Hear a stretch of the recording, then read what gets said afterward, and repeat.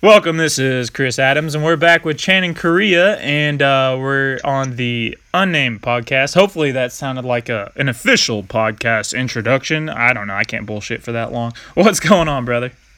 Hey, what's up, buddy? Oh, the same old shit, man. Just, sitting around on the day off, tweaking with calls, and being happy the kids are at school. You aren't lying. Dude, it's nice to actually have quiet. Yeah, I think these breaks are getting out of control with how long they're giving them out of school. Well, I got used to it because, I didn't have to do any prep at night. Like, every night, the routine is I have to get their lunches ready, sign their folders, acknowledge that I read whatever nonsense that I'm supposed to read. Pretty much be a parent and stuff, or at least appear to be a parent. And I got pretty relaxed, just doing a normal bedtime. And then last night I was like, oh crap, I have 30 minutes of prep work before I can do anything else to get them ready for the morning. Isn't it funny how that scramble happens just out of nowhere? Because you realize everything that you haven't done because it seems like they've been out of school for like 3.5 years. Oh, I know, man. For Christmas.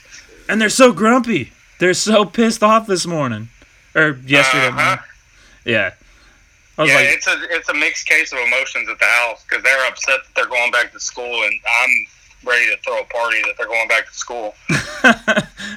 Dude, it's ridiculous. I don't know. It's just like prison syndrome, They're all three of them are in the house and confined space, and they're all about to murder each other. We're having blood sport go on back here in the living room, and now I got to send them to school and hope that they don't kill somebody.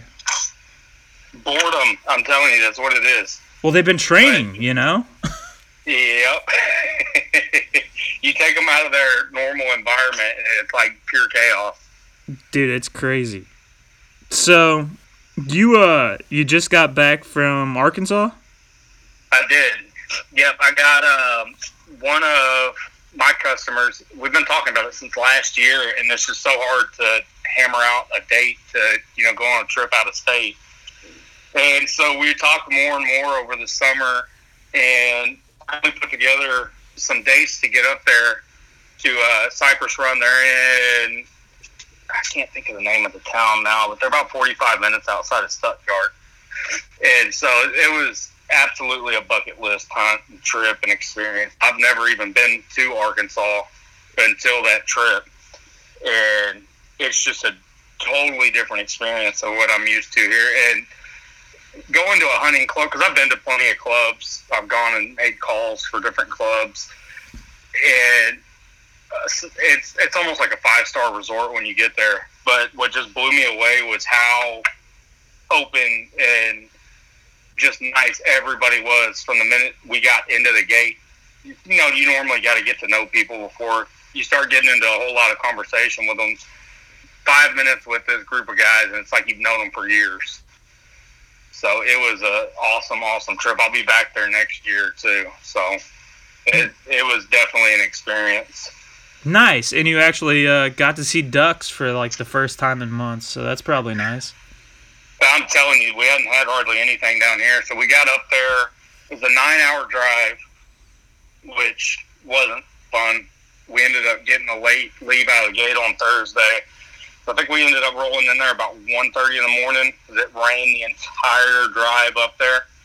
But I hunted that morning, and it was raining even in the morning, a lot of fog. So it wasn't great that first morning, but it was still more birds than I'd seen down here. And one of the craziest things for me, which is just completely backwards from what we hunt down here, is they were saying tomorrow's going to be good because it's going to be a lot of sunshine. So a bluebird day down here is not good for us. We don't have the cover. We're not in, flooded cypress trees. Yeah, that timber, man, that sun is nice. They can see all the decoys. And it's crazy. And I was like, so you guys hope for this?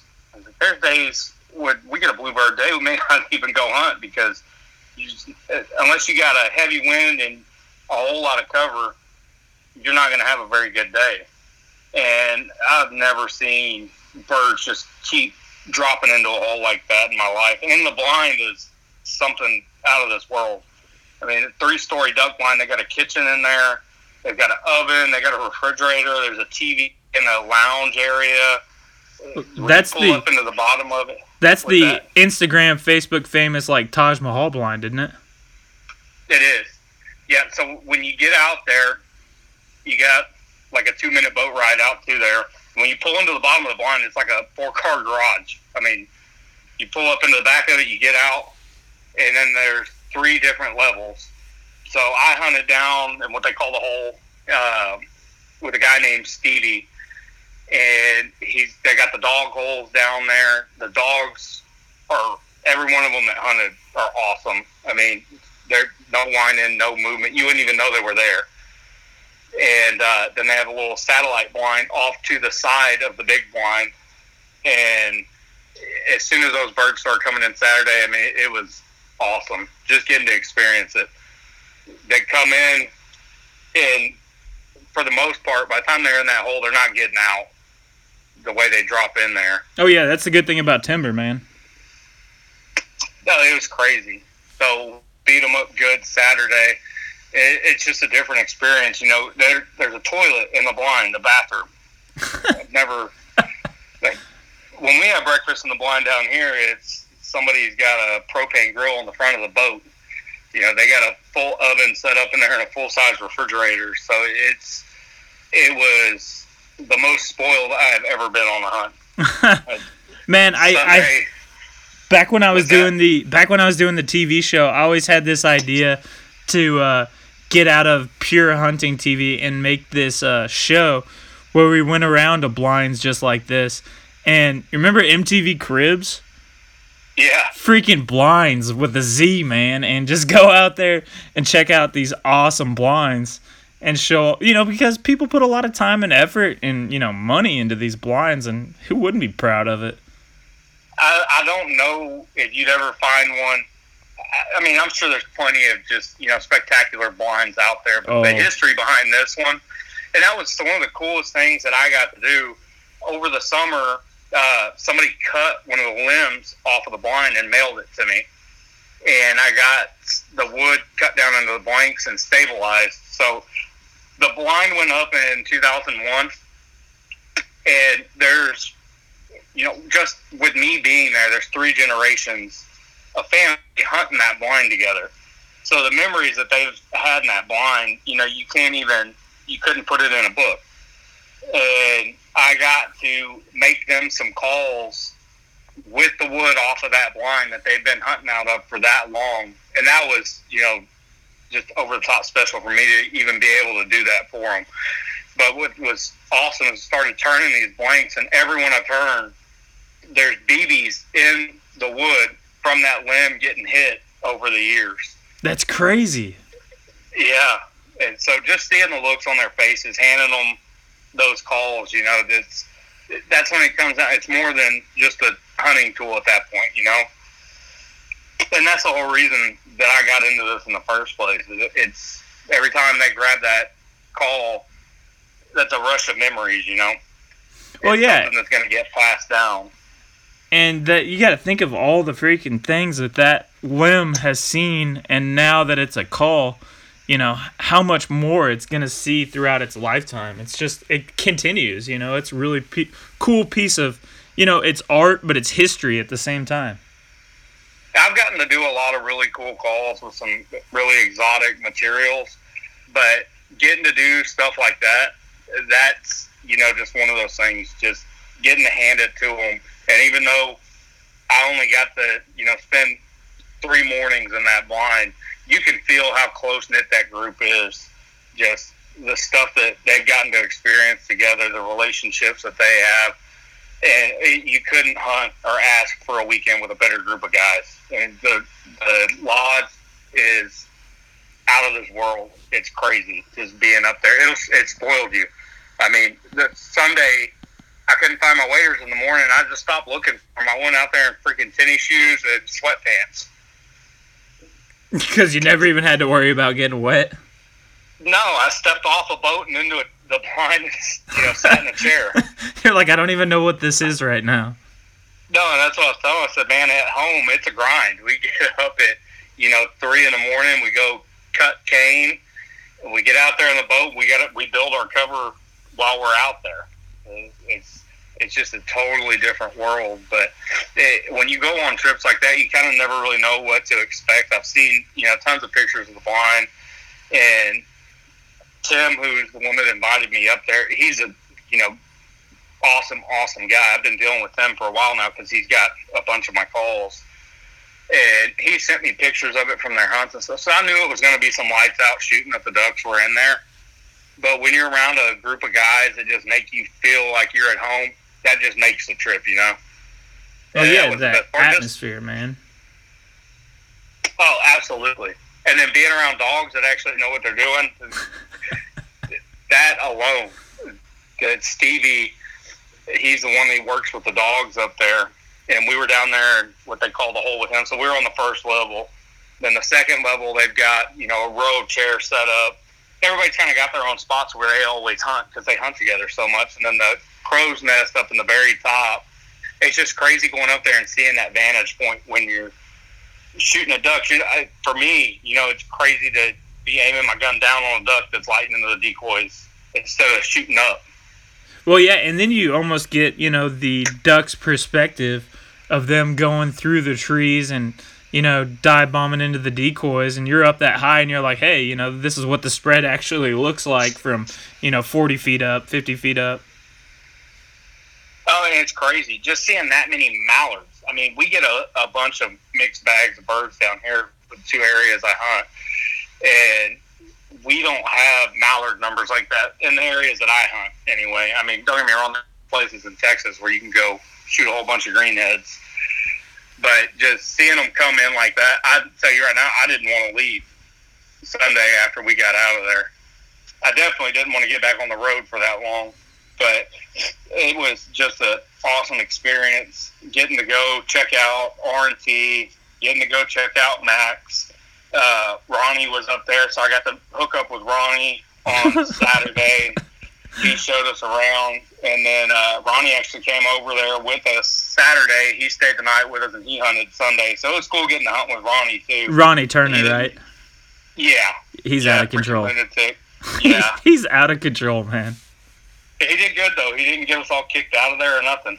Well, I'm sure it was borderline. You mean kicked out of any of the places that you're talking about that he went with you, right? Yeah, anywhere you go with Ronnie. But no, he took me by to meet Jim Stinson, and that was awesome.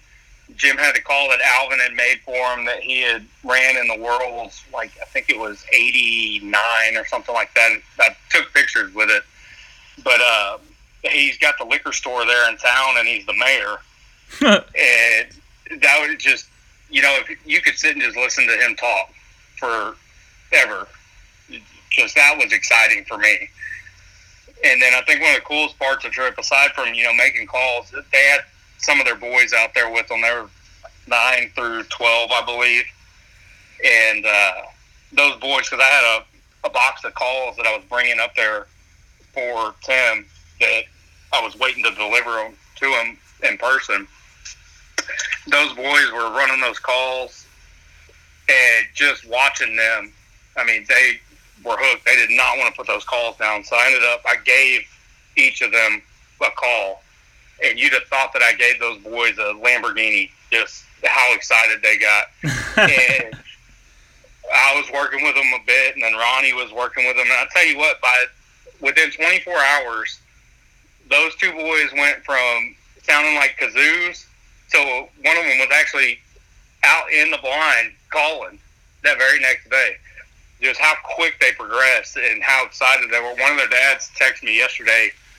He's back at work, and he said his boy was sending them videos all day of him out there running that call on the back porch. So I'm pretty sure they slept with those calls. I don't think they stopped running them. So you're out here on this trip. You're seeing all this crazy stuff. Do you ever just stop and be like, dude, what is this life? How did I get here from freaking working at what was it, Uverse or Mediacom? He said something. AT&T. Yeah, up here in Missouri, it's like all mixed up. But yeah, do you ever just think of like, dude, what in the hell is this life? Like, how did I go from that to that? It's just awesome, right? See, and I get asked all the time, almost any time that I'm interacting with people or I'm out in a setting like that, I have people ask, well, how did you end up doing this all the time? And it's always kind of the same story, just because it's just the timeline of how things played out. But I told you, we've talked about it. You just told me whenever I was at AT&T that, 2 years down the road from when I left there, that I'd be a full-time call maker. I'd have laughed at you, because I had zero intention of even making a duck call then. That's nothing that ever crossed my mind.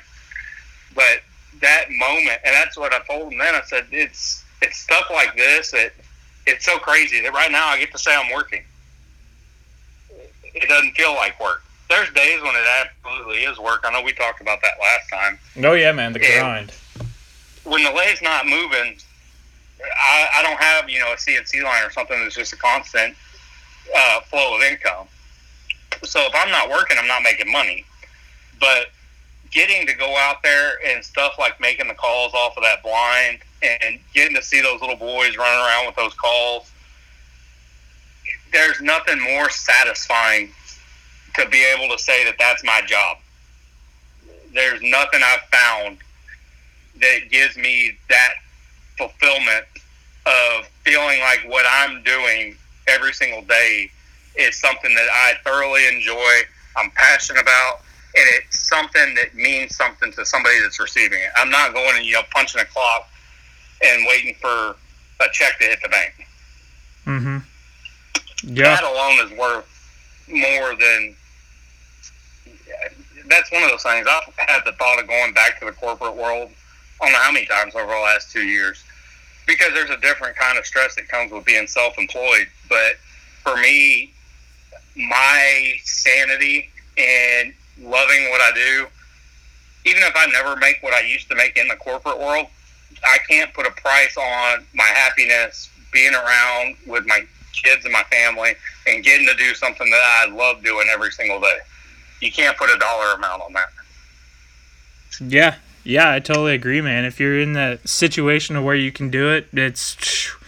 and people hear these stories and they see the pictures and stuff like that, and everybody's like, man, I want that. I want that. Everybody would tell me that when I was doing the TV show. Man, I can't believe, you're hunting for a living and filming that. People don't, it's cool to do that stuff, but people don't understand the amount of stress that comes with that stuff, man, because I'm sure there's times where you're just... No, yeah, there's way more hours put in the day than I ever spent. Now I work a full-time job and I mess around with calls here and there. But when it was full-time, man, I was working twice as much as I do now. You never get to turn it off. And one of the things I know we had talked about, just having that work-life balance is incredibly difficult when you're self-employed. It's hard to not look at your phone. It's hard to not respond to messages. It's hard to not be in the shop. Just when you don't have that guarantee that this amount of money is coming into my account on this day, regardless, it's hard to unplug. And that's one of the things that I set for a goal for myself going into this year, is to find more of a work-life balance, put boundaries on the amount of time I allow myself to spend in the shop. And it is difficult. It's hard to be in the house, because there's a difference in being physically present and being mentally present. Yep. And before I had a problem with, I would be there for stuff, but I'm on my phone or I'm thinking about being in a shop. So I wasn't there any more than just physically being there, because mentally I was doing something else. Dude, I know. I in my first marriage, that was the biggest, thing I got, was when I was doing all that stuff, was, you're always on your phone. Your phone is always going off. Last night, the girl said she's like, I hate that your phone goes off all night long and you can just sit there and snore right through it.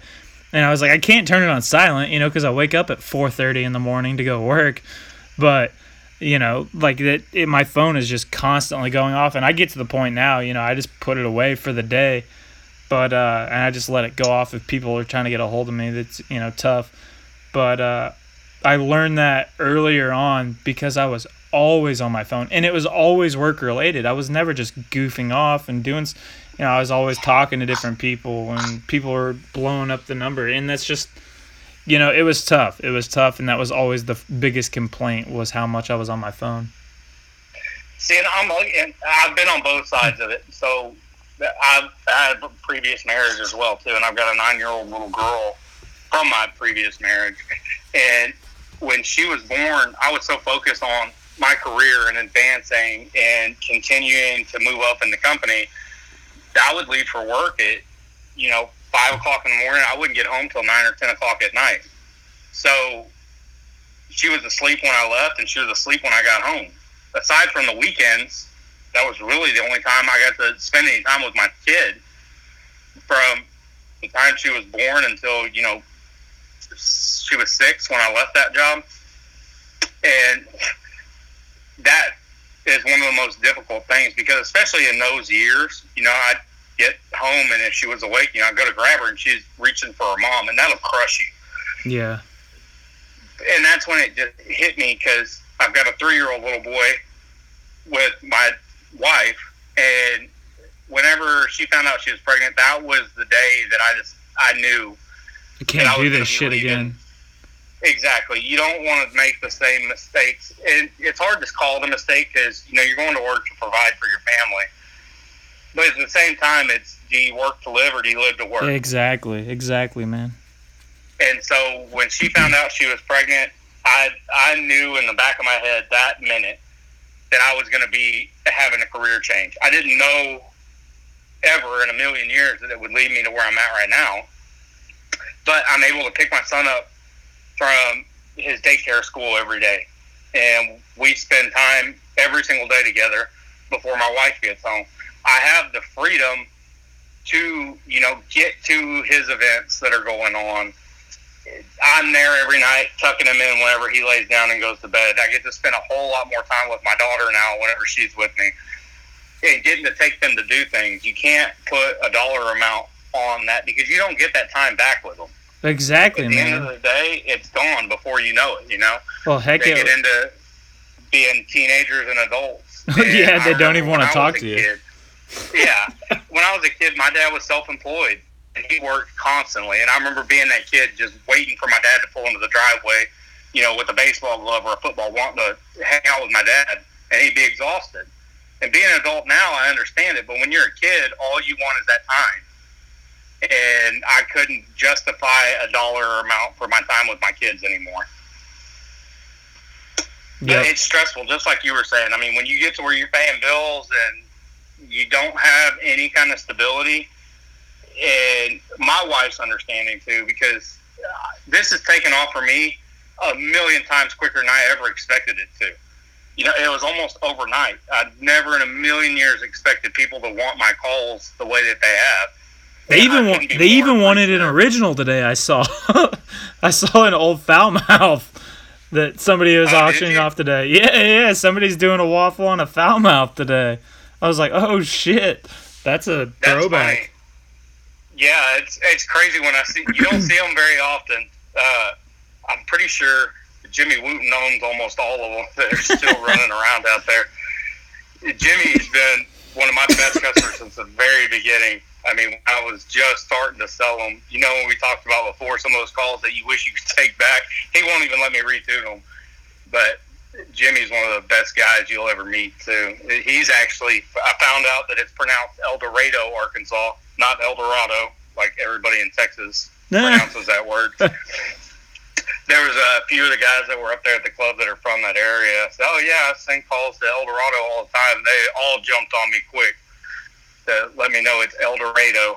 Well, we have a town here in Missouri that I go to almost daily, 2 or 3 times a month. It's Versailles, and people in Missouri call it Versailles, like they've never read a book before, but it's Versailles, like the city in France.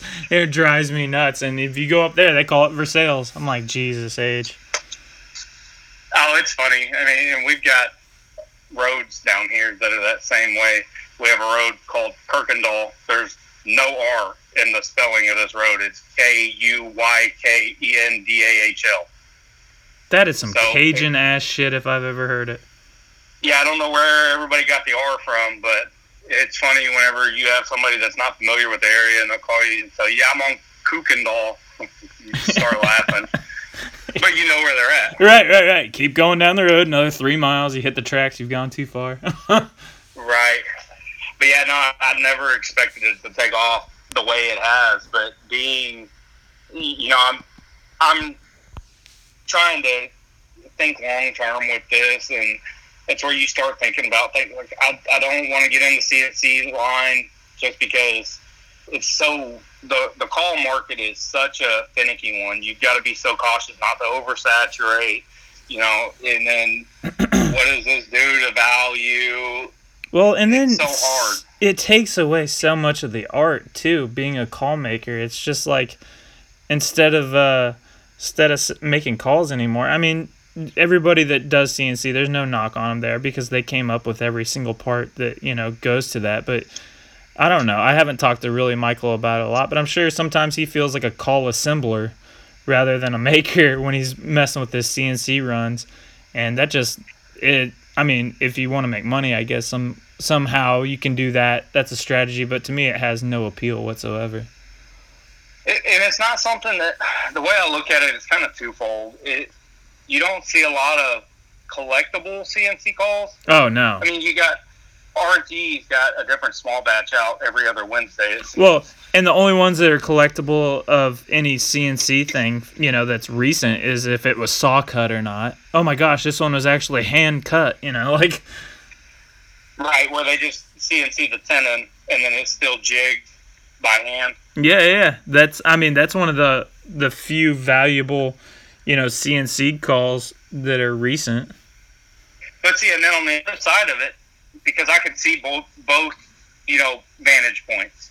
So you've got that part, which is what shies me away from it personally, is I don't want to spend my day stuffing corks and reeds into tenons and tuning calls and dropping them in a box all day. I don't want to become an assembly line, But at the same time, I hear all the time, this call's too pretty to hunt.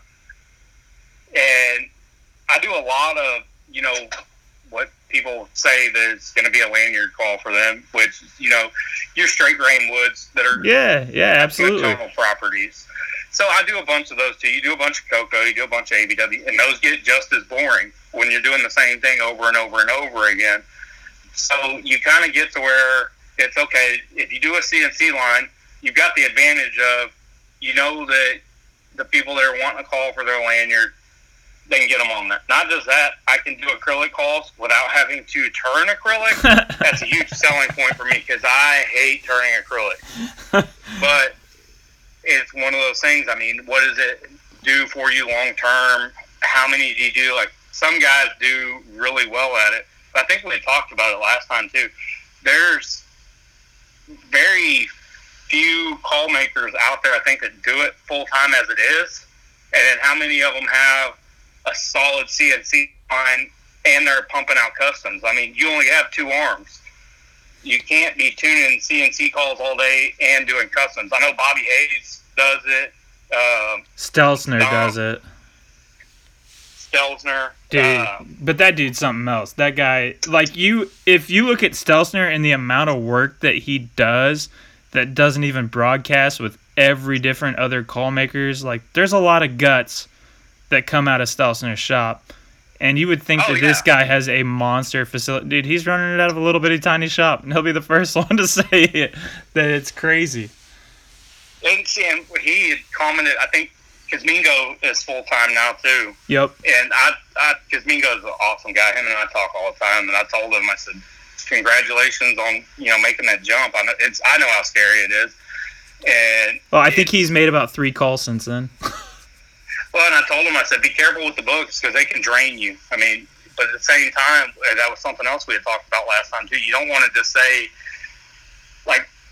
the way Ernie does it, that works for Ernie because it's a hobby for him and he gets to enjoy every bit of it, It's hard to say, I'm going to do this full time but I'm only going to put out calls and sell the ones that I want to make and not take in orders. You don't want to do a disservice to anybody either. And that's the stresses that come with doing this stuff. Aside from just the income piece of it, you're trying to please everybody as best you can. You don't want to, give anybody the impression that they're not important enough for your time. But I don't have other employees. I'm the only employee. I'm the shipping department, which the shipping department's about to get fired right now. They're so behind. Yeah, your wife is the shipping department. I can't even blame her because she's the one. She'll come into the shop and she's grabbing calls telling me, make a list of where these need to go, because I'm just trying to get caught up. If you fall behind, trying to get caught back up is like a never-ending tunnel. Bro, it's the mailbox, or to the post office. I print everything on the printer, tape it all on the boxes, and I go like once or twice a week, and that's it. See, why don't you do click and ship? Have you tried that?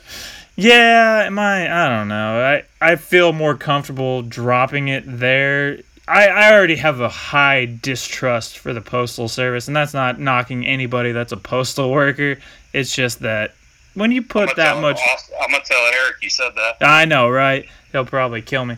But it's just one less hand to exchange, No, and I get that too, because the other piece of it is I've had, I want to say 4 or 5 calls now go rogue on me. And I talked to a lot of their call makers, like, I've never had one get lost. Like, man, I had one of the Easter calls that I did leave here, and it wound up on my neighbor's front porch that it was missing for, like, I want to say a month or two.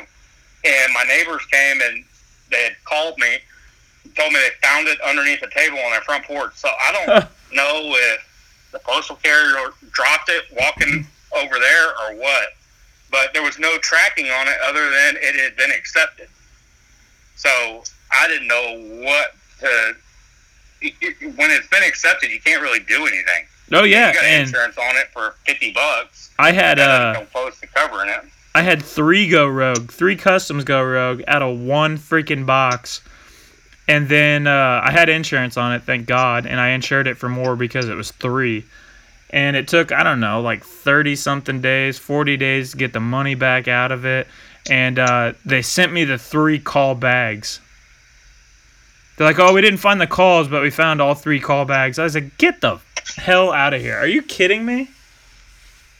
They must have a duck hunter working there. Yeah, they sure as hell do. It's those flat rate boxes. So ever since then, I took my company name off my boxes. When I print labels, I make sure to put my personal name on it now.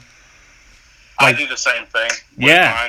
Yeah, I was having a lot more problems. I think I've lost like 4 packages total, which in 5 years isn't that bad, but it was all in the first 2 years. And then after that, I quit using my name. Yeah, see, and I mail so many calls out. I've got to make sure I get my carrier a gift for every holiday that comes up, because that poor guy, I'll have 40, 50 boxes sitting on the front porch. Oh God! At any given time, because I typically box and ship out.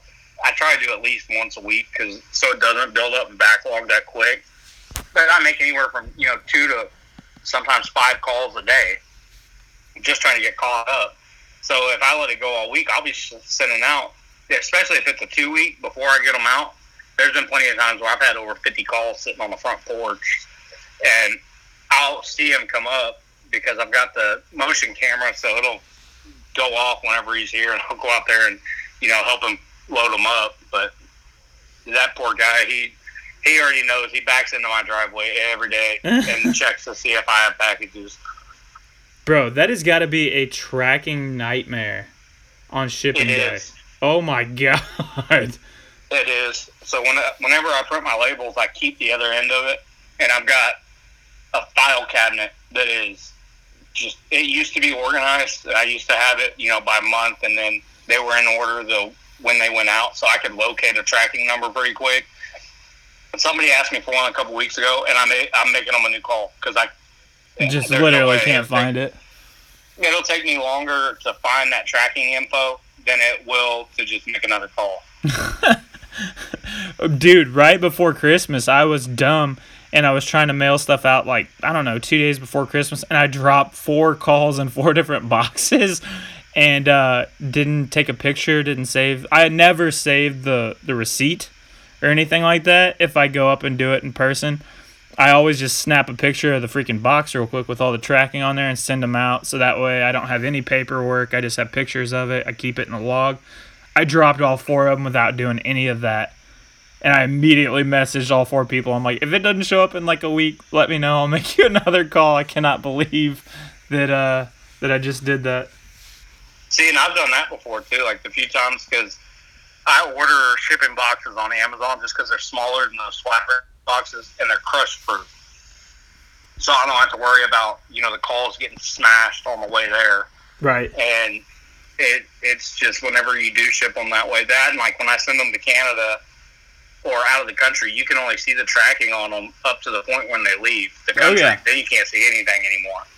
Yeah, I don't like sending out of country. I had a dude wanting me to send something to Malta, and I would love to go to Malta. I would love to hand deliver it to Malta, but I'm not going to ship anything overseas. I've done it a few times. I've sent a few to Russia. I've sent I don't know how many to Canada. Yeah, Canada's not as bad. It's a little bit more streamlined. I've sent a couple to Mexico. But I think Russia's definitely the furthest I've sent them. I think it took like almost 2 months before it got there. I don't know if it was hung up in customs or what. Probably coming from America. I'd imagine so. I mean, I'm sure that they're probably trying to figure out. Freaking red flag. And then they open it up in customs and like, oh, holy shit, because they do a lot of hunting over there too. They were like, this is coming home with me. Right. Dude, Russians are freaking, they take hunting serious. Oh, no, and I've seen and heard sound files on some of their calls. I mean, there's some talented call makers over there, too. Yeah, dude, over in the Middle East, those guys are crazy with freaking waterfowl hunting. Yeah, they go out in the morning and shoot 175 ducks with 2 people. Yeah, wearing no Sitka whatsoever. Not 1 ounce of camo on. Basketball shorts and over and under. Yeah, just freaking murdering ducks. It's ridiculous. It's crazy. That would be a bucket list hunt. If I wasn't American, that would be a bucket list hunt for sure. See, hopefully I'm gonna be going to Canada next year because I've been wanting to get a Harlequin since I was a little kid, and if I got to shoot a Eurasian widgeon, that would just like top it off.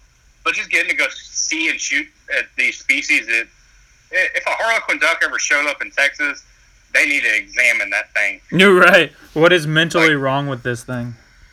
Yeah, that dude's been lost for a long time.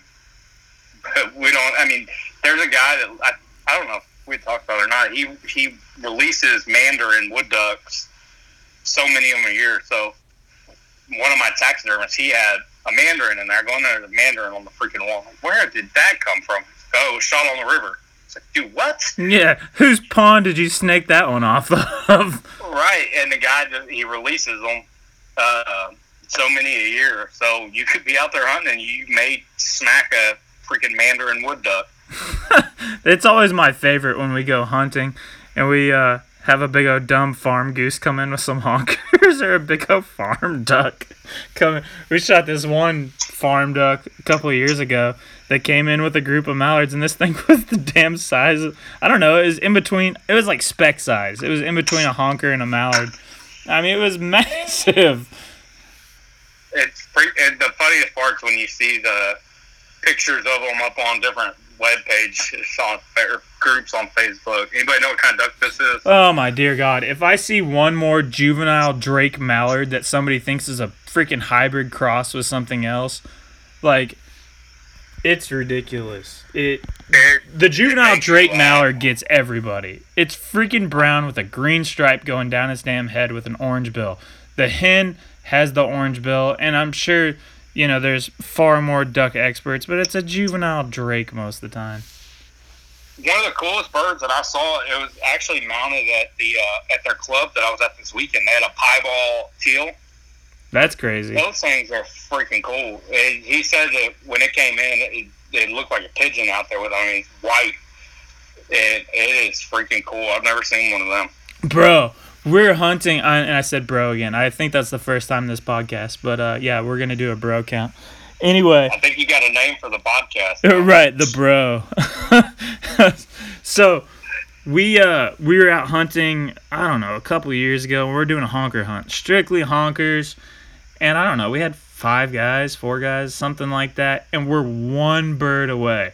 And birds are just doing it perfect. We have a scout, I don't know, like 200 honkers. Nothing big, just a nice little feed in a field.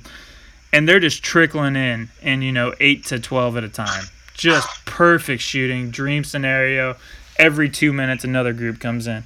So we're one bird away from finishing what we need for the day.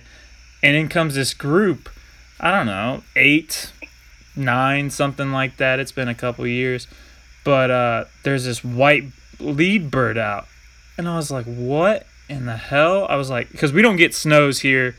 We get snows a little further out west, and then we have snows pushed through for 2 or 3 days. Every time a monster front comes through in November, first week in November, we get snows. But they don't stay here. So I was like, what is going on? I'm pretty sure that's a freaking snow coming through here. And we're all looking, and it's big. And we're like, what in the hell is this? It's a freaking albino honker. And we have 4 guys or 5 guys. I can't remember. We need one bird. There's a group of 10, 8, 9 coming in with this albino honker. Every single person unloads their gun. This honker flies off, dies somewhere else, I'm sure, after taking 1,000 BBs to the chest, and the ground took probably 1,000 BBs because everybody got, huge and excited over it. And, yeah, we just sat there and laughed. Like, how in the world did everybody miss? I know I pulled up on my first shot and just flock shot the dang thing because I was so excited about it. But, yeah, dude, an albino honker, the only one I've ever seen. And we know where the roost is. We went and checked it the next couple of days, found nothing. It was crazy. It makes you sick, doesn't it? Dude, how do 5 people miss this thing? Every single person. We're like, did anybody get that last honker that we needed for the limits? And everybody's like, nope, I shot all 3 shots towards, at least at this albino. We're like, yep, me too.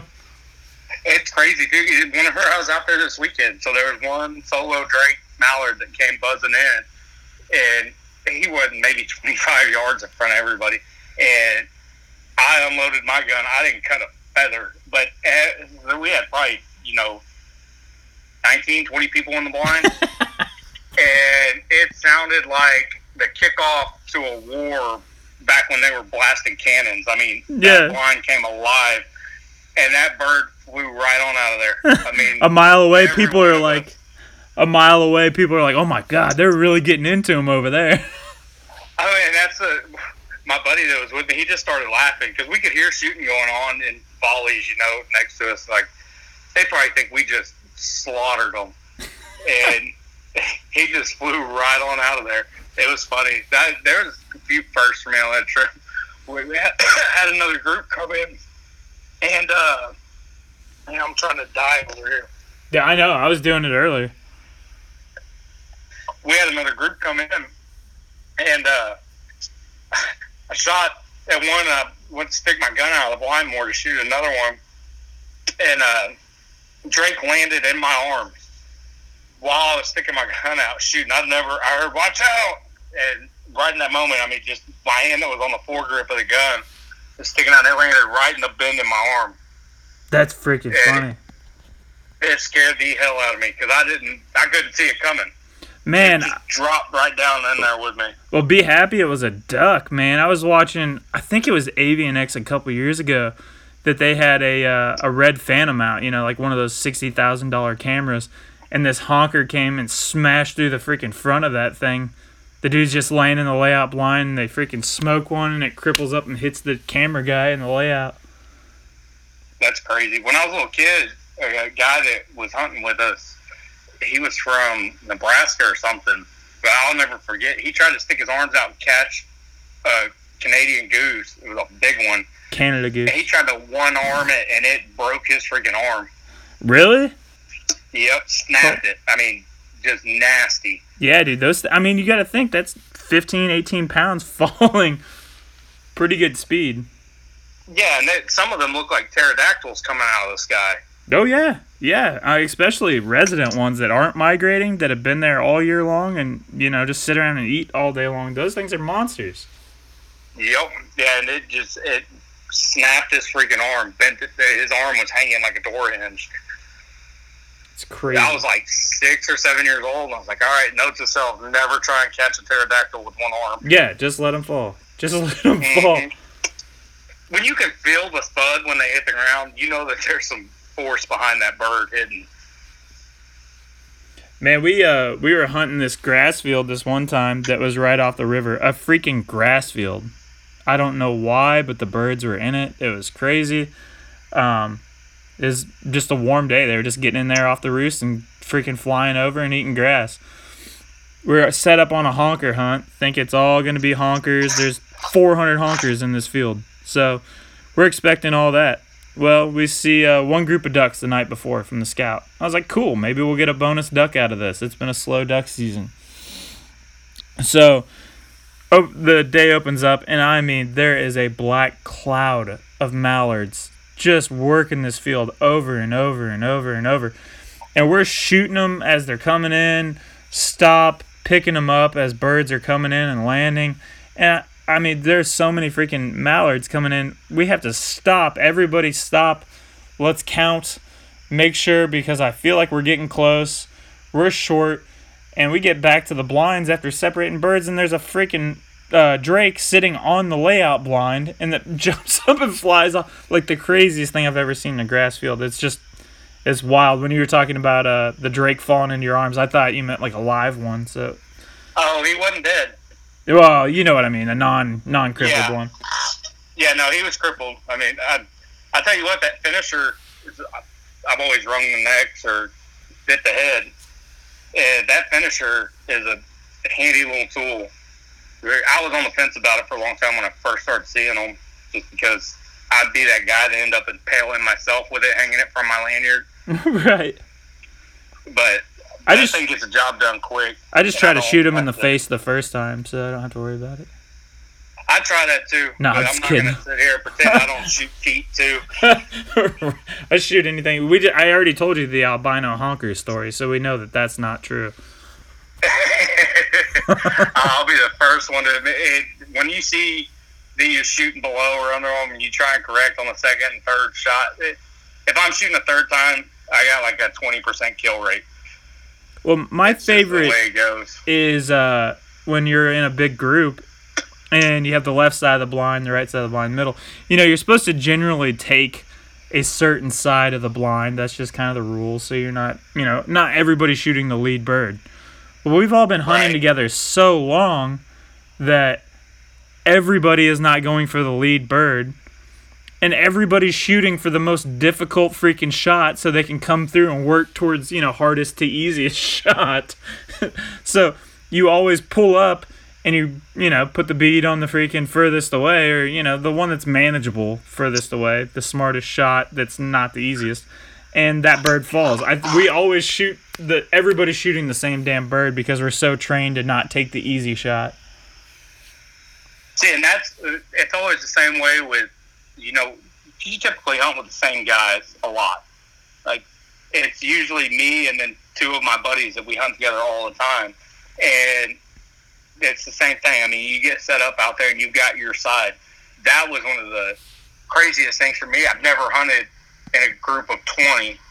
Yeah, that's crazy. Blind before, and 3 levels, So when being on the bottom, you don't know what the guys above you are shooting at. So there's no telling who shoots what out there. Know when you pull the trigger, if you hit the bird. But like I got a widgeon while I was out there.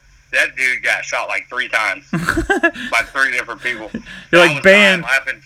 Banned. That one's mine. I shot it. I swear. Not one of these other 25 people.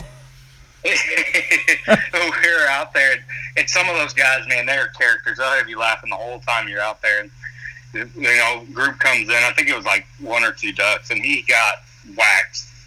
And I hear, "Bring me my duck. You better have both its feet." I almost fell over laughing.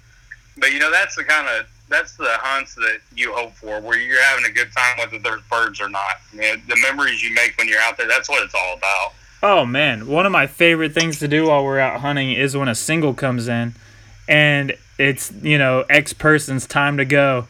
And we all sit there and watch him whiff all 3 times. And then the next person stand up and like, "Oh, don't worry, fellas. I'll make sure I'll clean it up for you." And then whiff 1 or 2 times.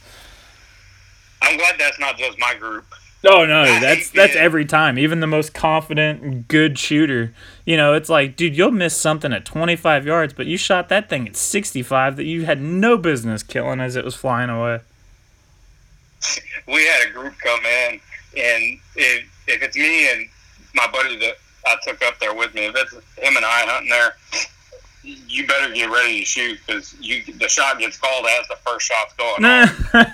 It depends what type of birds it is. If we're hunting in our group and we're working honkers and somebody does that, they're going to be freaking kicked out of the hunt. But if we're working ducks and there's a dang pintail that comes through, you best believe I'm calling the shot by standing up and shooting it. I started it last year.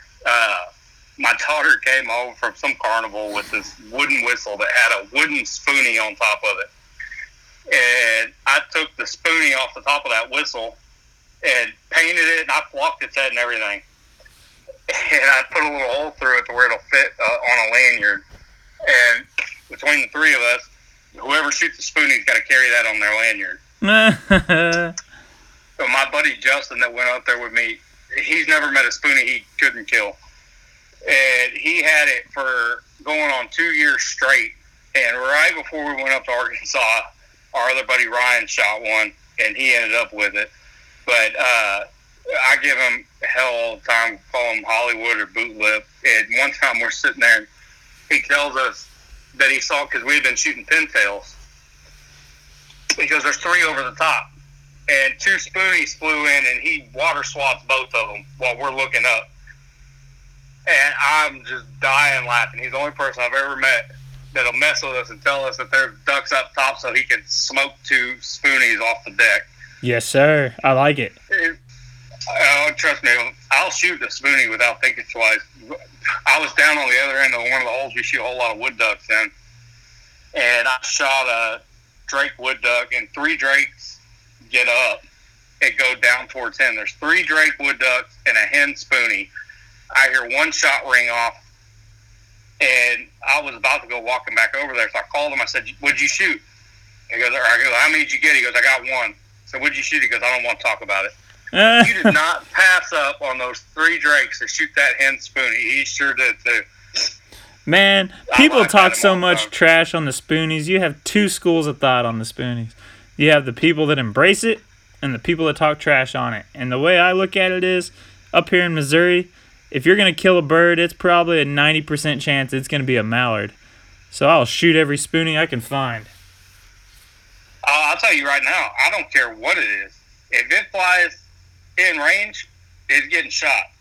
I'm not one of those guys that's I'm a mallard piercer. Though it was, I'd shoot 1 duck a year. All right. One down here. I don't care if it's a ringneck. I don't care if it's a spoonie. If we call no fly zone because we hadn't seen anything, coot better hope it don't fly in front of me. Right?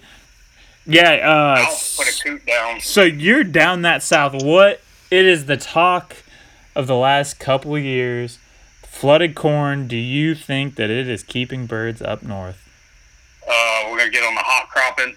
The hot cropping. People down south get their panties in a wad about it when they realize that it's 65 degrees in North Missouri and Iowa, and that's why birds aren't pushing south, because it's not -5 like it's supposed to be.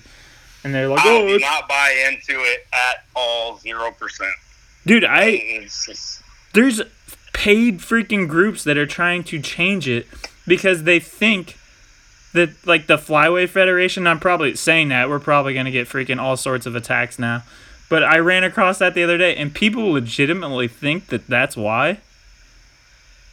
It's people looking for answers when there isn't one. Because it's people that have never hunted flooded corn before. It's that, and it's so. Let's say we have 5 seasons down here where we're just laying them down, and then you have 3 bad years. Because there's no explanation for it, everybody's looking to. It's like the first thing everybody wants to do is blame Ducks Unlimited because they're just making all these sanctuaries up there, and the birds aren't migrating anymore. Birds change paths. I mean, there's a reason they call it hunting and not killing. I mean, how many times have you gone and scouted a place that was full of birds the night before and you don't see one fly the next day? Right. That's just part of it. I mean, the hunting hadn't been what it used to be down here for years, but I don't think it's because of heated ponds. Well, it's because it doesn't get cold anymore. Yeah, it's heated ponds by the earth. It's going to be 78 degrees here on Thursday. Dude, on Christmas, my little brother lives in Tampa. It was warmer here than it was in Tampa on Christmas. I was like... Yeah, it's crazy. And people wonder why there's not ducks around. Like, it's freaking hot outside. I can wear a t-shirt and shorts. Exactly. There's a reason those birds go back up north in the summertime. They don't love it down here. They're not here year-round. We don't get them until it's so cold up there they have to come down here. Well, yeah, when their freaking water and food is frozen up. And that's not a thing right now. There's a big, big Arctic push that they're calling for this weekend that probably will end up being nothing, but it could make the final last week or two of the season be nice. See, and we've got some spots down here where you can go out there, out on the bay in the big water. You can go out there and throw a rock in the air and kill a redhead. Or you can go shoot your mottled duck that are resident birds that never leave here. Right.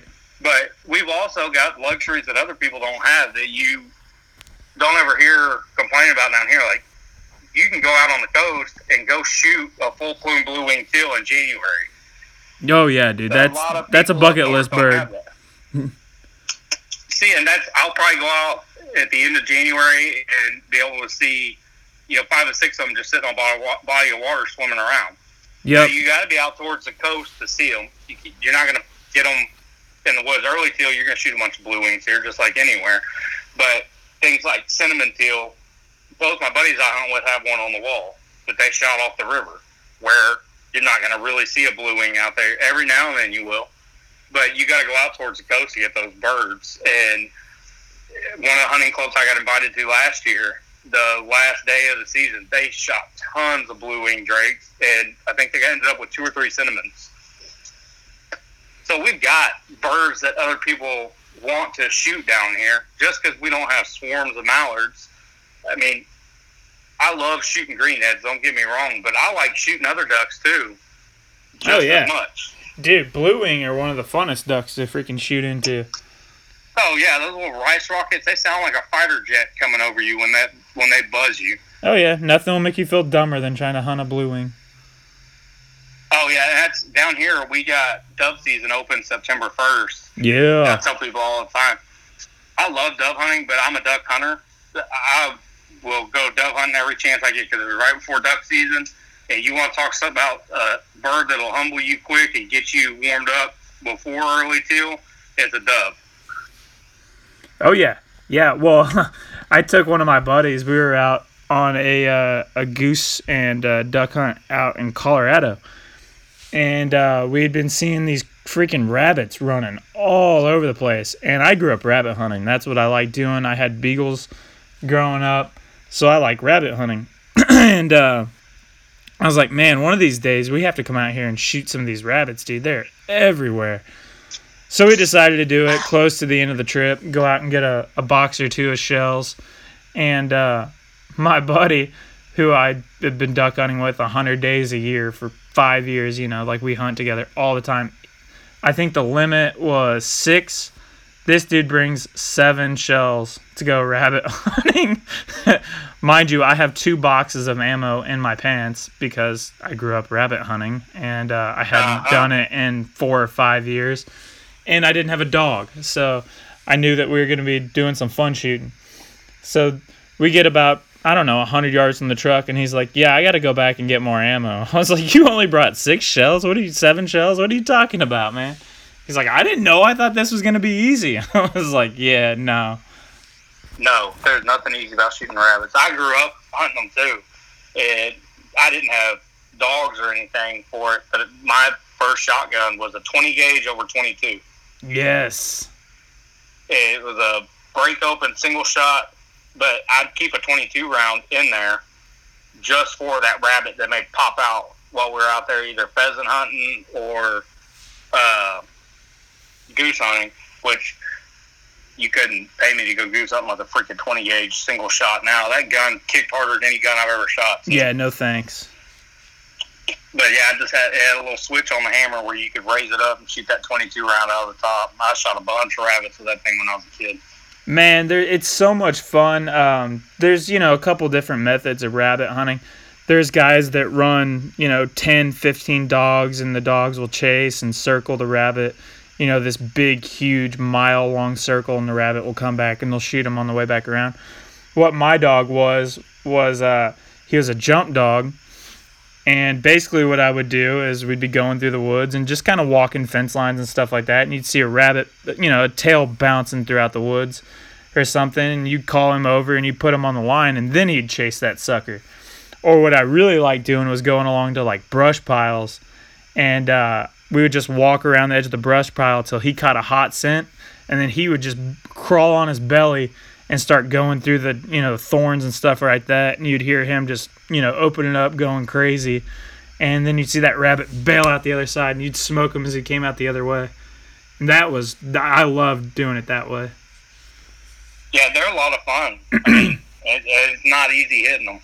No, not at all. You wouldn't ever think if you haven't been rabbit hunting, you wouldn't think they'd be that difficult to shoot. No, you see them in your yard everywhere, Right, yeah. They are not. They don't run in a straight line, and they are quick. Especially when they know that there's a dog chasing them. When it's humans, they don't get really too worried, but they know it's a life or death situation. They get real instinctful real quick.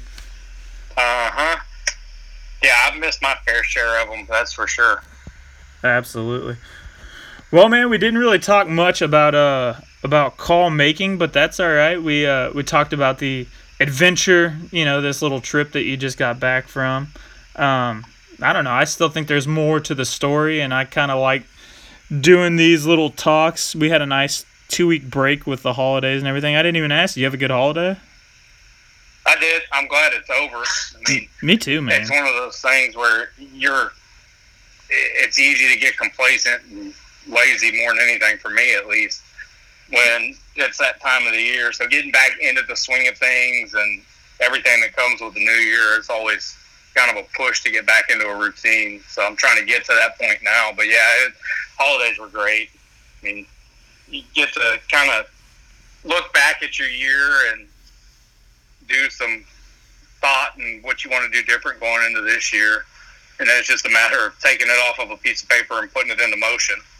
Yeah, absolutely, man. It's always funny to set the goals and see what comes true, because a lot of people will set goals and do nothing about it.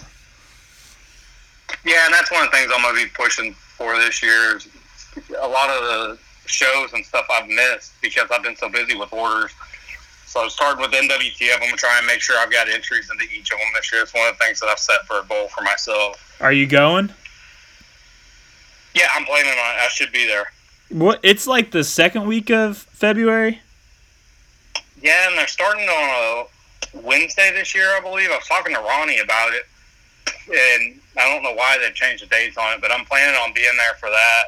I'm going to try and make as many of them in person as I can this year, but I'm also going to make sure that if nothing else, I've got calls that are going into it. I just put my newest tone board that it's going to be the J5 in the mail today to go to Wade.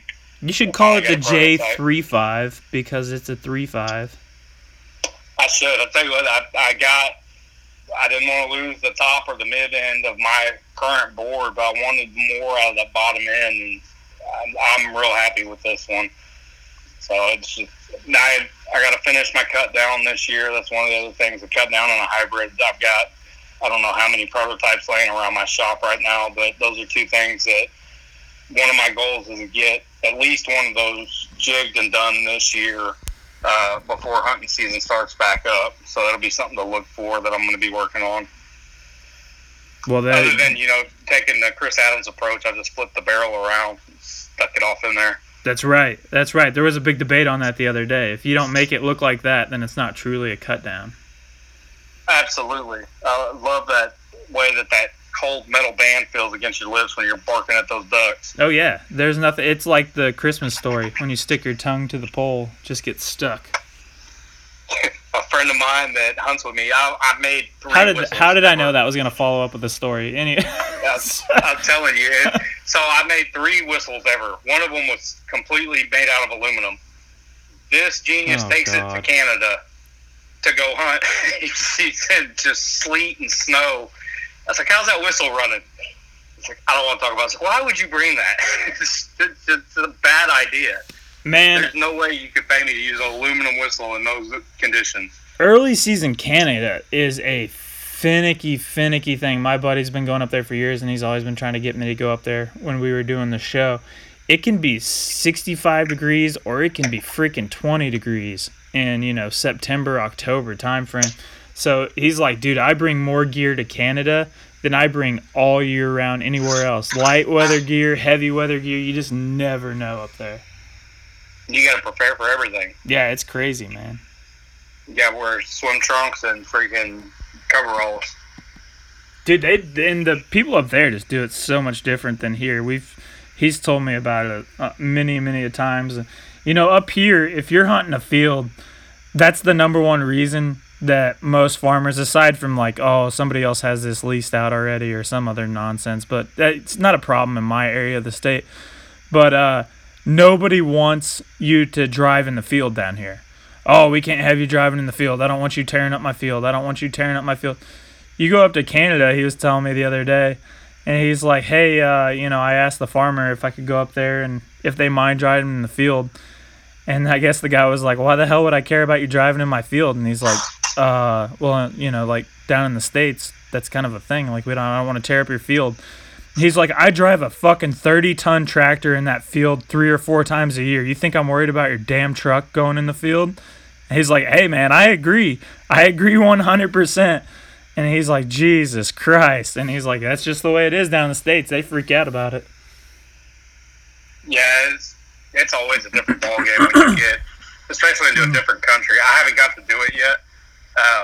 Hopefully this next year I'll have some crazy Canada hunting stories. Dude, it is insane. I didn't go, but I edited the footage from when they went because I was doing our editing too, and it was ridiculous. Yeah, it's something I'm looking forward to getting to get out there and try. This next duck season, it's one of the other things I'm wanting to do is travel a lot more, get to go to different places, hunt different places, just getting to experience it, getting on the road more. So that's one of the other goals I've got going into this year. I need to write down a checklist so I can see how many of these I actually accomplished this year. Well, especially if you can turn where you're at, like, go somewhere and set up for a day or two and, still get your work done, but get to hunt at the same time, and experience, it's not just going and hunting, but it's the whole experience of just being out. And I don't know, it's cool, man. Oh, absolutely. That and people don't get me wrong, that it is a task to bring things with you that you're going to eat. That's just trying to set up and do it. And then when you've got an audience watching you turn, you're spending a lot more time talking about different things while you're doing a lot more explaining, even if it's just down to blanks being picked out. Well, if you're just in the shop working by yourself. Load up a food truck, get Channing's food truck rolling on, throw your lathe in the back of it, and then you can do dinner and a show, charge per head. That's an original idea right there. That could be your own. A food truck. That's not a bad idea. Bring back serving breakfast. Yeah, bring back tacos from down south. You might be onto something here. I told those guys at Cypress Run if they ever need a live-in call maker, just let me know. Yeah, right. My shop up there. I'll just be up there 365 days. I don't know. I think I had my son up there for a couple days. They'd be ready to give me the boot. Yeah, no joke, right? The kids always are that final straw. It's fun for a while, but yeah, now they're bored. Yeah. But no, man, this has been fun. I enjoy doing these. Yeah, so brother. We want to do another one, and maybe we'll try and plan out ahead of time what you were wanting to get into with as far as call making goes. I know you and I talk all the time, so it's easy for us to just get off on tangents. Well, yeah, and I don't know, man. With this format, I'm not even really worried what we get into. I just think, there's always stuff going on. It's always cool to talk about, especially with this big, huge trip you just took and the holidays being up. There's just lots of stuff to talk about, and people see the pictures on social media, and to actually hear you talk about it, I'm sure people will enjoy it. Oh, absolutely. So that was hands down one of the coolest experiences that I've gotten to be a part of. It's just, I couldn't be more thankful for even just getting an invite to go up there. That's something that a lot of people get to see pictures of but don't get to experience, and that's where it's humbling to kind of take a step back and look at what am I getting to do and what I get to call this work. I mean, so it's not always glorious being a custom call maker. It's not something that that I'm think it's ever going to make me rich, but it's days and trips like that and experiences like that and the things I got to do and the people I got to meet. Those are the days where it makes the other days worth it, No, yeah, man. Wanting to go into doing this full time. I haven't been doing this very long. When I'm talking about doing things like CNC lines, there's still a ton of people who have no idea who I am. And I don't ever take for granted how quick I've been able to go full-time doing this without ever setting out with intentions to do so. So I don't ever take a day for granted that I'm able to do this or that I have people that want my calls. But at the same time, I'm still cutting my teeth when you look at how long I've been doing this compared to guys that have been doing this 15, 20 years. So it's a struggle not to put the carriage in front of the horse sometimes. So you're never done learning. As long as you're open to learning, I think you can learn something new all the time. When I'm around other call makers, I'm always picking their brains, seeing how just something they do different than me. Man, and I never take things for granted. I think it's just the right mindset, and I think a lot of call makers have that mindset of where, it's really easy to sit back and be jealous of what somebody else is doing, especially if they're a peer or something like that. But the right mindset, I don't know, the way I look at it is when I see somebody like you, that's been doing it less time than I have or something like that, and they're really successful, or somebody who started around the same time, who started putting out stuff and that they're successful, it's motivating to me. It's not something where you get jealous. It's like, man, look at them out there doing that. That's awesome, like you put in the time, you put in the effort and the hard work, and that's where you get, it's motivating. And I think that's where a lot of other call makers, feel like too, even guys that have been doing it for 15, 20 years that, maybe aren't the hot name right now, but they've already, established what they've been doing and stuff like that.